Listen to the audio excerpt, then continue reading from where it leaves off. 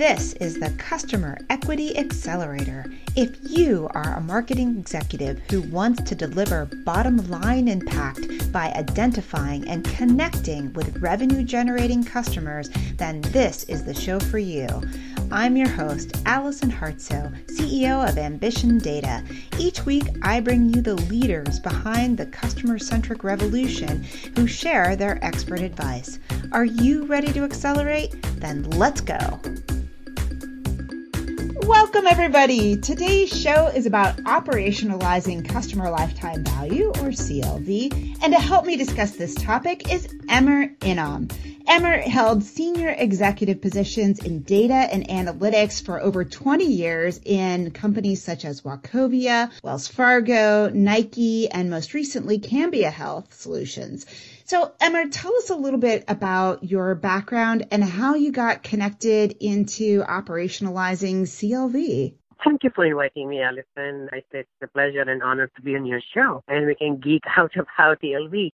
CLV, to me, most of my over 20 years of data science analytics experience really has been around understanding consumer behavior and then what drives consumers' action. And very early on in my career, we started to look at how do we quantify or measure the outcomes of any of these consumer engagement type strategies when I was at Wachovia. And in fact, even before that, I worked at a company called National Instruments as an intern. And Tim Wilson, I think you probably know him. He was my boss there, and we did some great work around really trying to understand consumer behavior and patterns around their web behaviors as far as connectivity and connections to the product is concerned, and then how that drives that frequency of visit and eventually purchase of the products, and then from there on, continuous engagement and driving of that lifetime value, because that's essentially how they make money from the continuation of the usage of their software that they are making.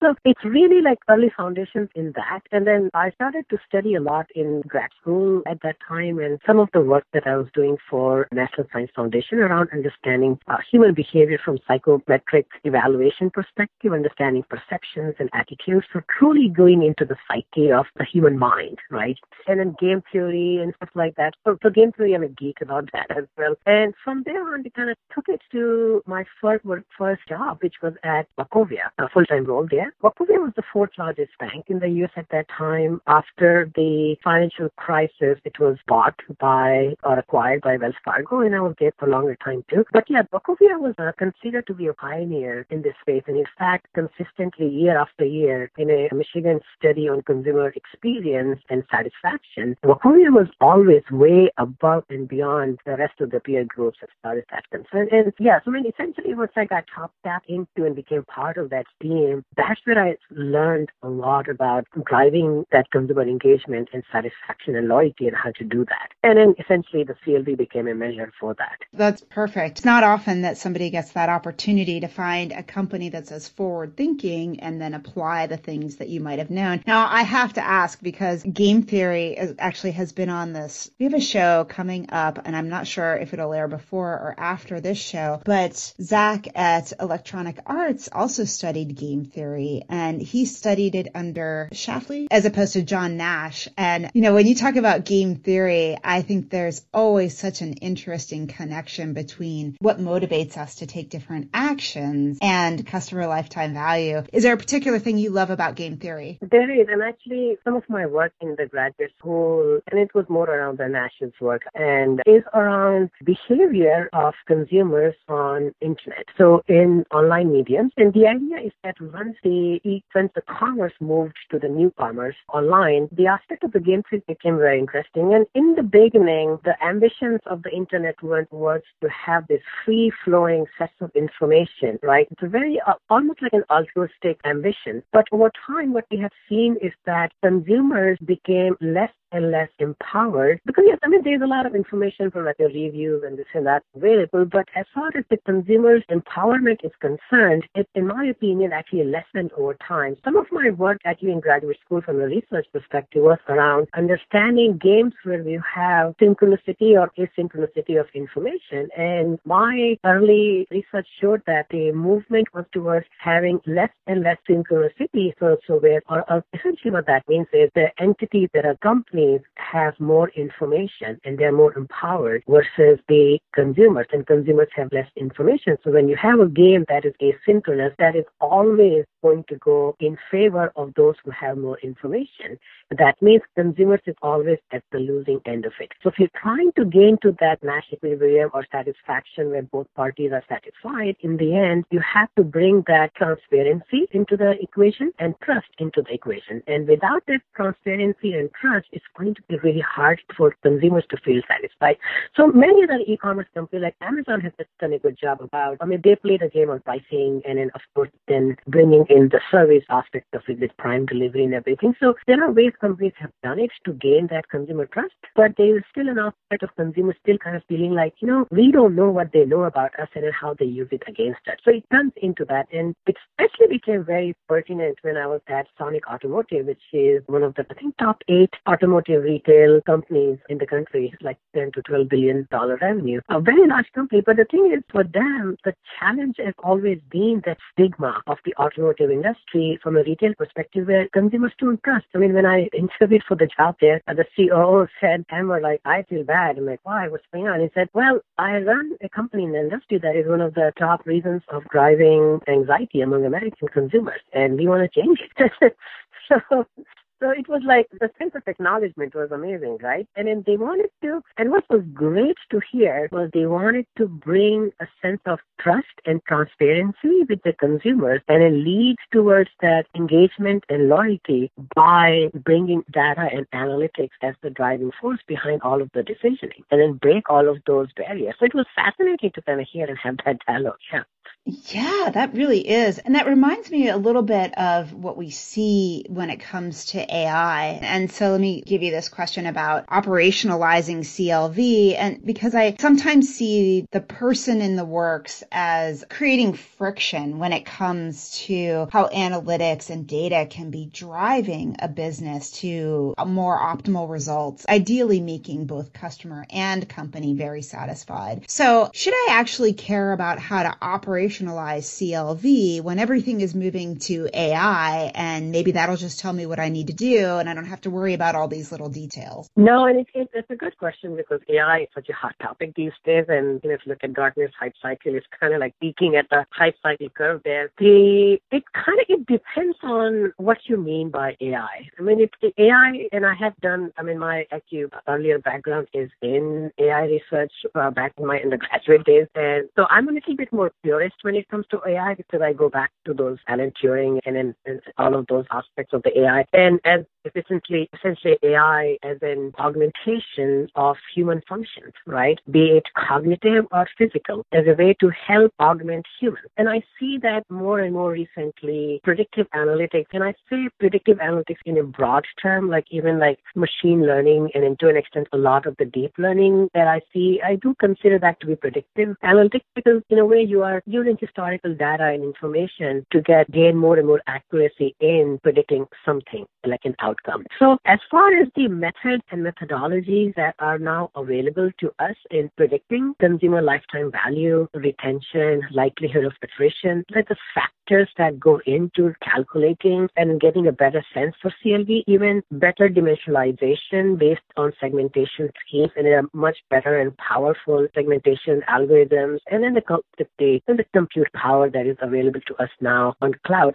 So for me, if we truly talk about broad-term AI and we talk about the aspects of machine learning and deep learning as a way to help augment and then get better understanding and awareness of consumer behavior and then how we utilize that to calculate and get better sense for the drivers of consumer behaviors and then eventually a better calculation of CLV. So to me, AI is not really a replacement. I think we have to embrace that, and I think some companies might already be doing that. And it's really going to make it better. One point is that I would also like to make in that is that the marketplace that we are in right now, the consumers are demanding to be engaged with the companies that they do business with, right? They want them to be treated as an individual of one, right? We are in a society where everyone is a curator of their own life in a way, right? And so when we're going towards where the consumers themselves are moving to their individuality and expressing that individuality, they are also demanding companies to do that. So when you're aiming for that level of accuracy, that that is demanded by consumers, then you have to embrace these more advanced methods to gain better understanding and awareness of that. And consumer centricity, if we think about it, and some of the best brands and best companies in the world that are moving in that direction, for them, and then from my perspective, CLV essentially is a currency of that consumer centricity because it encompasses and measures everything that brings it all to life in a way. So as I mentioned, all of these upsell and cross-sell and loyalty and brand advocacy and engagement, in the end, all of this is coming to drive our acquisition to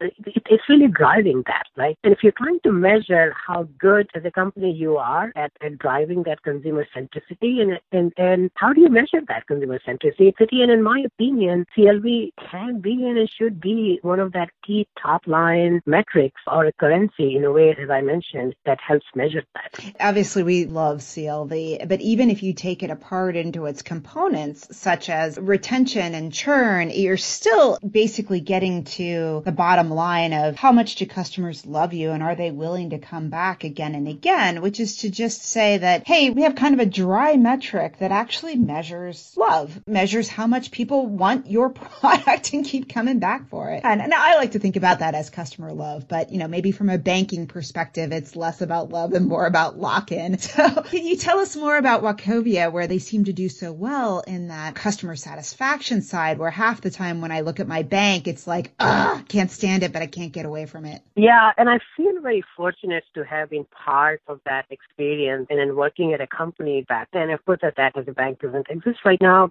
coming out of financial crisis, and Wells Fargo acquired it. But back then, we were an amazing bank. I mean, we were the pioneers in the banking on driving that consumer centricity. Our key metric or the KPI, top line KPI at the top level, company level, C-suite level that was tracked and measured and then honed in was consumer satisfaction. And everything else, all of our strategy were basically stemmed from that. We even sales goals, how we did sales and service modeling, how we did staffing modeling, even at the branch level, where we opened branches, where branches were combined, how we even structured our data.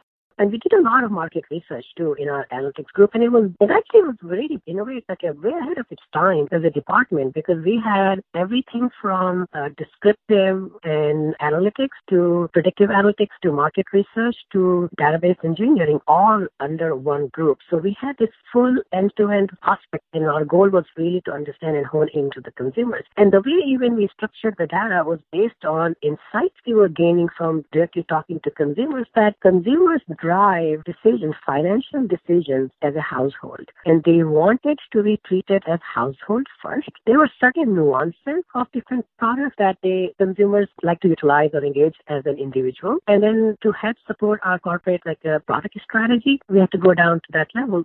So we actually even structured our database and mastered our consumer 360 data. And this is back in 2004, 2005. So it's again way ahead of its time. Yeah, we had our own in-house MDM methodologies that we utilized to create our consumer 360 data with augmentation from external data sources at household level, individual consumer level, and then at accounts and products levels. And this allowed us to essentially go up and down all of those three levels to help drive consumer satisfaction and lifetime value. Because in the end, that it enabled us to do that. There were things like retention. Like, what does retention mean for a product or an account? What does retention mean for a relationship or an individual consumer level? And what does relationship or retention means overall for the household? And then based on the dimensionalization of where they were as a household, they were from a investable assets perspective, their financial strength perspective, their financial needs perspective. And the idea was to try to create a sense of life stage. So we actually did a life stage segmentation to understand as a household where different households were in their financial life stage so that we can even design our outreach to them with the product offering that was essentially tied to where they were in that life stage and what they needed most, instead of essentially just bombarding consumers with all kinds of direct mail and an email. So yeah, it essentially drove for us everything, like all of our strategy and outreach. So there's a couple questions I have for you in there. I mean, I love the way that you're talking about the structure, but I have to ask you about the completeness of the data, especially back in 2004. Did you have to get the organization to accept that the data might not be every single household, every single consumer in order for them to accept the results on the other side, or was it complete? So because as a bank, we owned our own consumer data. So we had the account information, product information, and consumer behavior as far as their interactions with our different mediums, like everything from their interactions with tellers to ATM machines to online banking. So that data from the consumer engagement as they engaged with us as a company was complete, 100% complete. When we did the householding that we built, I think our algorithm looked at 7 different criteria, I believe, if I still remember it right. And after running through all of those 7 different criteria, we were able to household well over 90% of our consumers. Wow. Yeah, it was fascinating. Yeah, it was great completion. And then the rest, so that we were actually we would very openly and transparently share what percentage we were able to household, what was not householded, what we were excluding from all of the analytics because the data quality was not great yet. And then the data quality was catching up over time. And in most cases, when we were not able to household were those who were very new to the new relationships, and we didn't have enough information to be able to add them or combine them into an existing household or split them out. I mean, we were even getting data around capturing things like divorces and marriages or kids growing out and then going to colleges, and then so we would have to split a household when kids move out, or even small businesses as LLCs are getting formed or getting split. So we were really on top of all those dynamics. And then the key driver for that was that most financial decisions are really done as a unit, be it an LLC or a small business or a household. And we wanted to make sure that we capture that in our data to be able to drive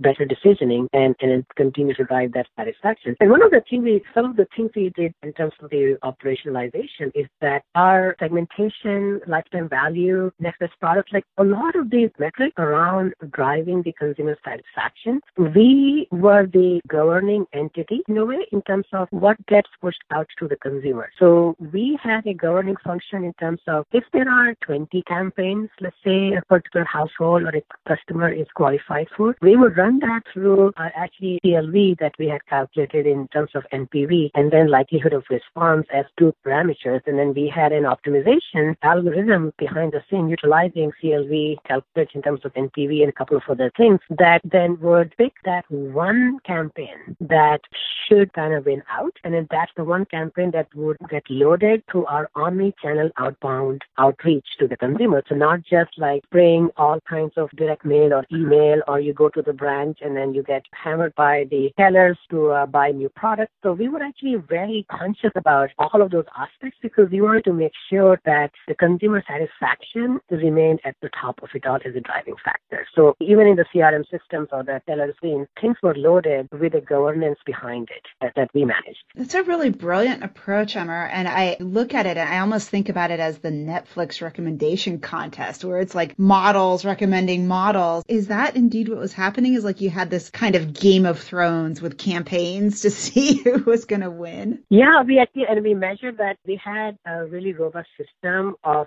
gathering all of the campaign performance data that we would then bring it back in, and it was then modeled, continuously evaluated in terms of like the consumer likelihood to respond by what channel, sequencing of the outbound messaging, so which consumers to start with a letter and then followed by an email. So we did a lot of that, and then there was a continuous champion-challenger approach that was built into it. And talk a little bit about the champion-challenger approach, which people may not understand. Yeah, so the idea really is that once you build a model initially and it's trained on some of the initial data, and you operationalize it and you use it, but over time, models degrade. And to ensure that our models always remain at the top in terms of their power of prediction, plus all of the data that's coming back in as a feedback loop in terms of the actions that it drove, plus additional data we were getting to augment.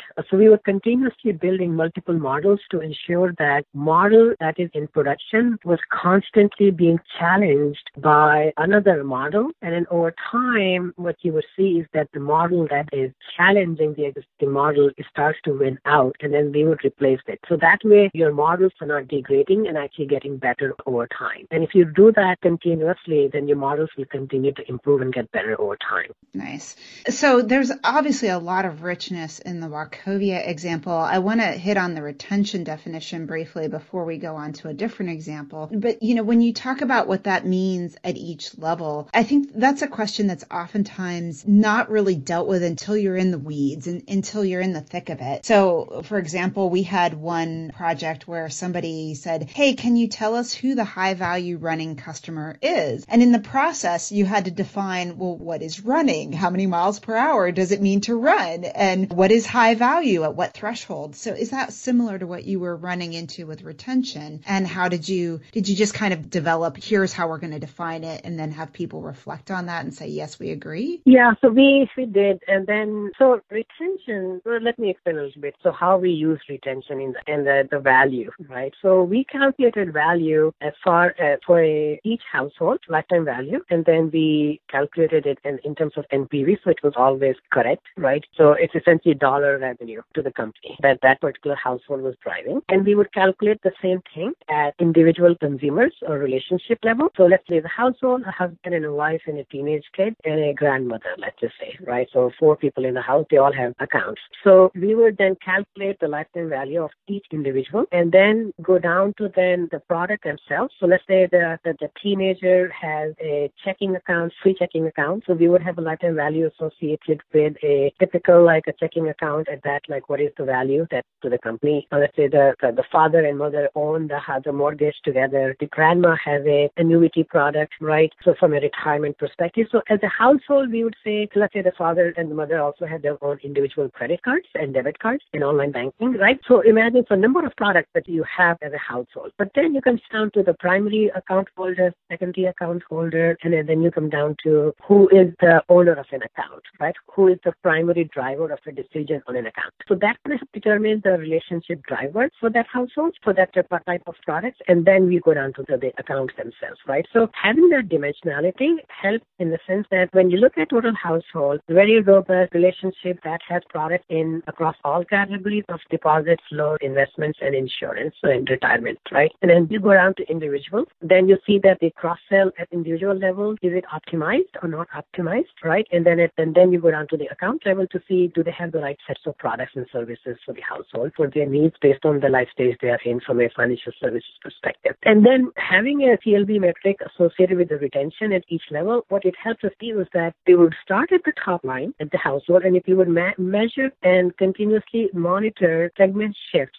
from high, medium, high, low, high, and medium value, like let's just for the sake of simplicity and keep it at those 3 levels. So we would continuously measure and monitor the movement, segment migrations or movements across those. And then we had our team that would do deep dive due diligence analysis in terms of if we see a movement of, let's say, 5% of households went down from a high value to less than high value. And we would immediately go down and see what drove that, right? So go down to relationship levels, like, oh, they closed their prime equity line of credit, right? And they moved it somewhere else, or something happened there, right? So we would go down to that level. So it would help us actually keep track of all the movements and learn about what were the driving factors behind migration of a household from a low to medium to high versus the other way, like degradation perspective too. And then that then helps fed into all of our predictive models in terms of understanding what drives retention. And then based on the complexity of the products and services and the type of products they have. And then that predictive analytics then fed into a lot of our outbound marketing, everything from acquisition, cross-sell,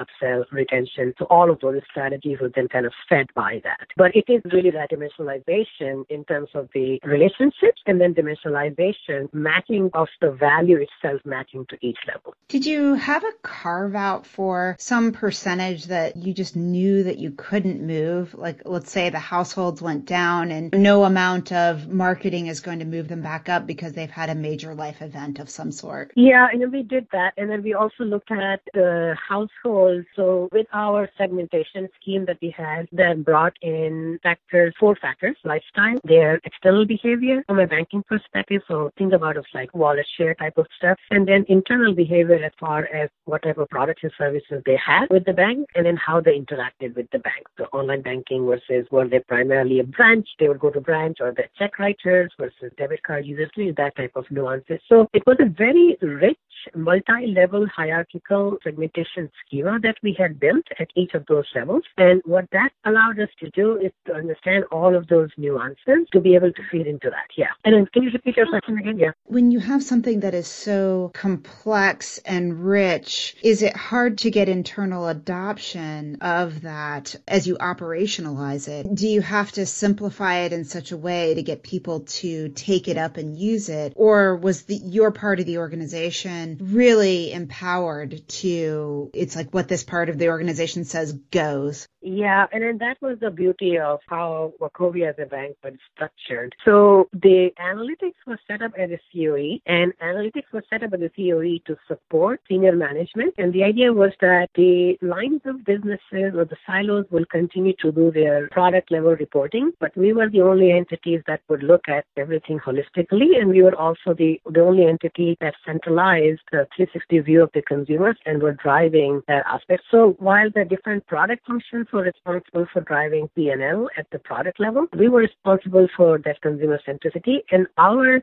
stakeholders directly were senior leaders in the company. So that gave us that seat at the table with the strategists, and many of them actually came from top consulting firms like McKinsey and all. So there was a maturity among the leadership itself as far as awareness of power of analytics and what it can do, and then how it should drive the decisions. And in fact, strategy and analytics are mostly and almost always went hand in hand. So we were actually a really well embedded function there. And I've seen that over time, many companies like struggle with that, but the way it was structured at Wachovia was actually very good setup. Of course, there were times where we would have pushback on both sides, and then we would have a very highly engaging dialogue about what data is telling and not telling and get into the nuances. But those were very rich dialogues coming from a right approach to it, right? It was not that dry, it was not a turf war. Yeah. Yeah, I think that's a challenge for many companies. So I can appreciate the magic that must have been going on here for the leadership to accept the analytics and stay open-minded to the things that the data was saying, but also challenge it. It is, yeah. And in fact, I've gone to many other companies from there on, and I've seen the other side of it when analytics is not empowered to drive their option, it's not set up the right way, it's not allowed to have that seat at the table, and as you run into these organizational alignment and in the cultural and political issues, data readiness issues, lack of data strategy. I mean, one of the things about the Wachovia was that we had a very robust data strategy that fed everything. Yeah. So yeah, in a way, I mean, I feel lucky to have been part of an organization, but I have seen the best of the best and what the best of the best can be, still strive to attain that in a way in most of my roles since then. Mm-hmm. I could see that. I think some of us have had similar experiences where you're part of a company that you don't realize is actually the best of the best. And what I find is the signature in those companies is lack of politics and incredibly smart people that are just kicking ass and taking names, and because the organization works so well together. That is definitely exciting.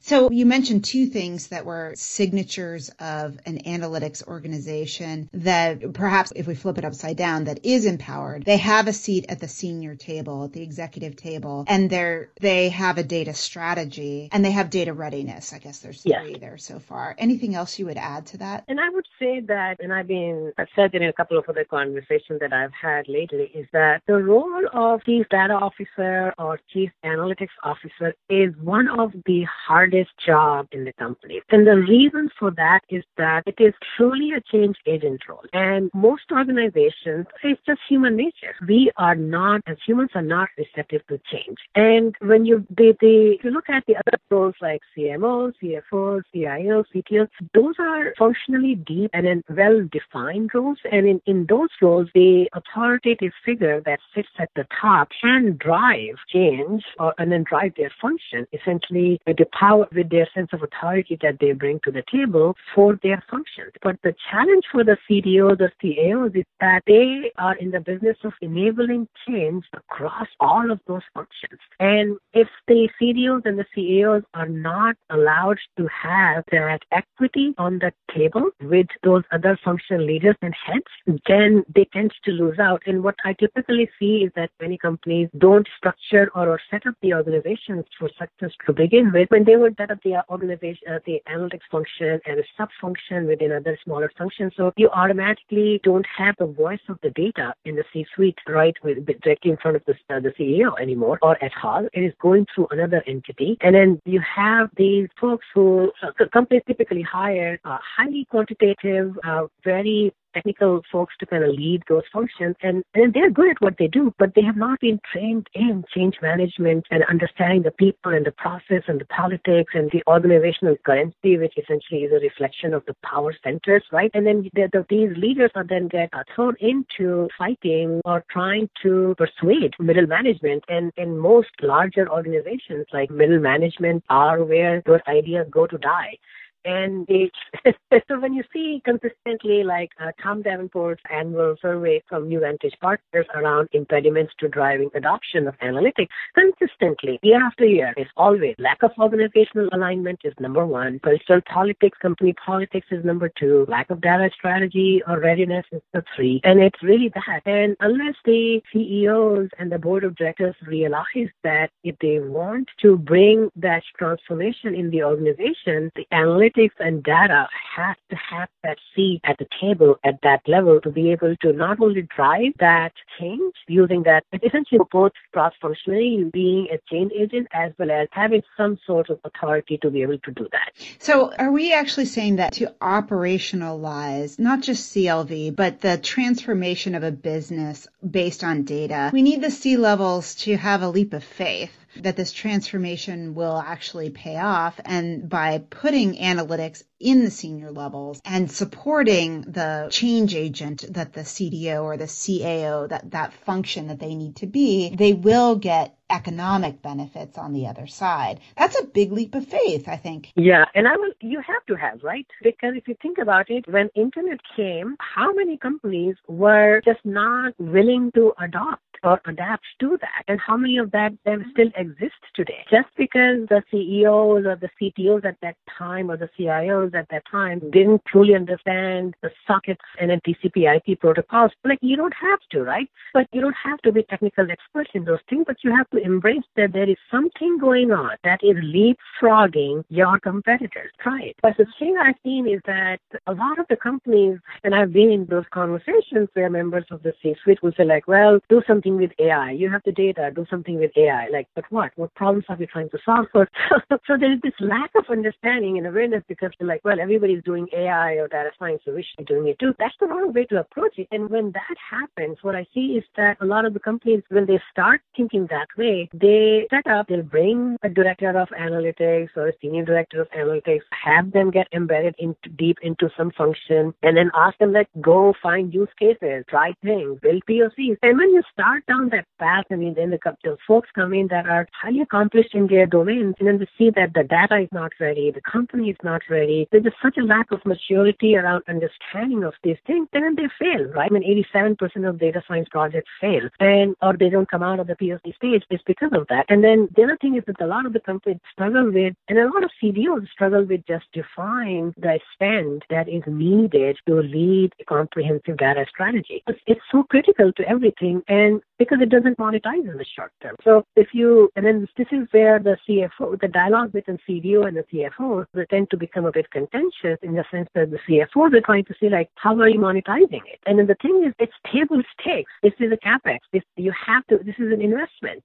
If you're trying to measure the value of the data strategy in the short term, that's the wrong approach to it, because the other company, the other competitor that is not thinking that way is going to leapfrog you, and you will be the next years out there, right? So there's and when you come to CLV, I mean, CLV is one of the best and most easily quantifiable, measurable KPI that as a company or a CDO or a CAO, you can bring to the table. Like, look at this. This is the value we are driving with data and the strategy. So, I mean, kind of bringing it back to it, in my opinion, CLV has much more power as a KPI than how it's typically used, which is to drive marketing. I certainly agree with that because it is by nature a long-term measure, although I do see people occasionally saying, oh, we're going to look at CLV and hey, we ran a campaign and the CLV changed. And yeah, you can do that, but it's kind of like driving by looking at 1 square inch of the map in this tiny, tiny piece when what you really need to see is the overall perspective. Yeah. So the way I see it is CLV, if you do an analogy between weather and climate. So to me, CLV is climate, which changes over time slowly. Weather is something that changes more rapidly and then more in the moment, right? But having those two kind of well integrated and then using the CLV as a barometer and as a way to evaluate and then test and understand the drivers of it, and then how do you influence the weather in a way or mitigate the risks caused by business scenarios and stuff like that to make sure that over time your CLV not only doesn't degrade, but it actually continues to grow, right? So that's kind of in a way I think of it that. Yeah, I like that too. So let's say that I love the idea of CLV and I want to operationalize it within my company. If I were to take specific steps, would my first step be to say, is this even possible based on the way my organization is structured? I think the first question should be, and again, it depends on organization to organizations, their top line, what is the company's strategy, right? So if the strategy really is driving consumer centricity, consumer satisfaction, number one, are they in the business with that, right? So the other aspect of that is how much of that is real versus just talk. So you could have a strat house that you build at the top level, but if that doesn't connect to your day-to-day tactics, then the point is moot, right? Then you are not setting it up for success. So having that sense of like awareness and readiness around the readiness for that is critical, or the maturity around it, right? So how are things materialized and operationalized as far as consumer engagement in the current structure is set up, right? What are the gaps? What is working and not working? And if you look at the overall consumer engagement model or the journey mapping of it, at what point could CLV help drive a better decision towards driving that long-term consumer relationships, like loyalty or retention? So I think mapping of that is the next step, in my opinion. It is an important aspect of it, so understanding the overall, the strategic map, right? And then figuring out from there on the integration points where CLV as a metric can be a driver to pivot certain strategic or tactical decisions.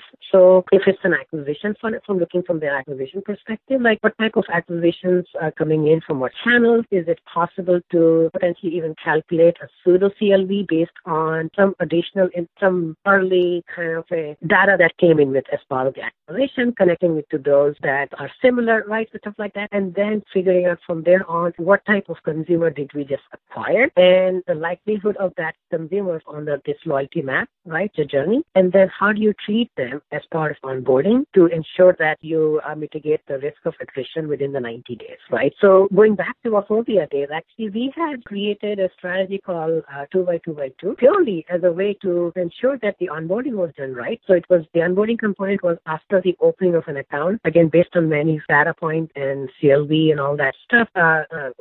The outbound was based on that, and then 2 days after account opening, there was an outreach, and then after another, so next one was after 2 weeks, and then a third outreach was after 2 months of account opening to essentially reduce that potential for attrition within the first 90 days, right? So, and then that was also based on like which type of consumers to have this outbound sort of a checkpoints, right, to ensure that we mitigate that, right? So that's one example of operationalizing it, even at your retention and onboarding component, to ensure that you are reducing the risk of attrition for that potential high value customers that were just acquired, and then continue to kind of move them up the ladder from a cross-sell and upsell and retention and loyalty strategy. So as it starts to kind of embed into all of those different actions, or actually strategic gates, I would say, I think that's where it becomes more and more important.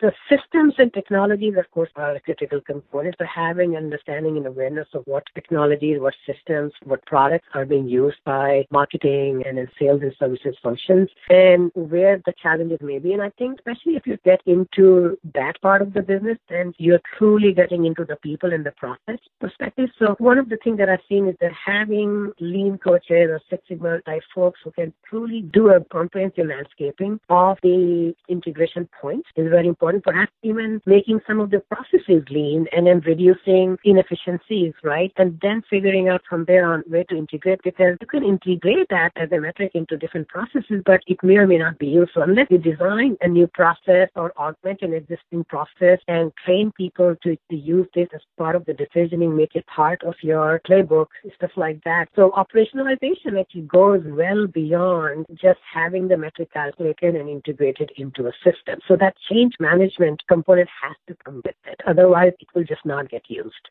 That is a great piece to end on. The change management component has to be there. Otherwise, it doesn't get used. I think that's a good insight, Amer. Thank you. So if people want to get in touch with you, what is the best way to reach you? My LinkedIn is really the best way, and I have a Twitter account too, but yeah, LinkedIn is where I'm generally most active, and I'm happy to continue to engage in this conversation if anybody wants to reach out and just geek out about it. And I always love talking to and engaging with peers in this space.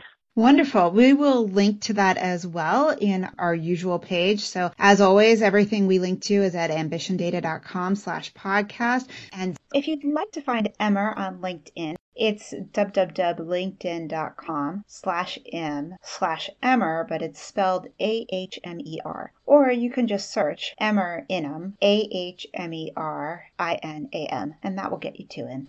So, Amer, thank you for joining us today. It's been a pleasure to hear about your experience with operationalizing CLV and just the sheer vastness of the different dimensions that go into making a system fly, but the fact that it can. It can. So thank you for having me on your show. I enjoyed our dialogue, and I look forward to continuing our conversation, Alison. Thank you. Remember, everyone, when you use your data effectively, you can build customer equity. It is not magic. It's just a very specific journey that you can follow to get results. Thank you for joining today's show. This is your host, Alison Hartsoe, and I have 2 gifts for you. First, I've written a guide for the customer-centric CMO, which contains some of the best ideas from this podcast, and you can receive it right now. Simply text Ambition Data, one word, to 31996. And after you get that white paper, you'll have the option for the second gift, which is to receive the signal. Once a month, I put together a list of 3 to 5 things I've seen that represent customer equity signal, not noise. And believe me, there's a lot of noise out there. Things I include could be smart tools I've run across, articles I've shared, cool statistics, or people and companies I think are making amazing progress as they build customer equity. I hope you enjoy the CMO guide and the signal. See you next week on the Customer Equity Accelerator.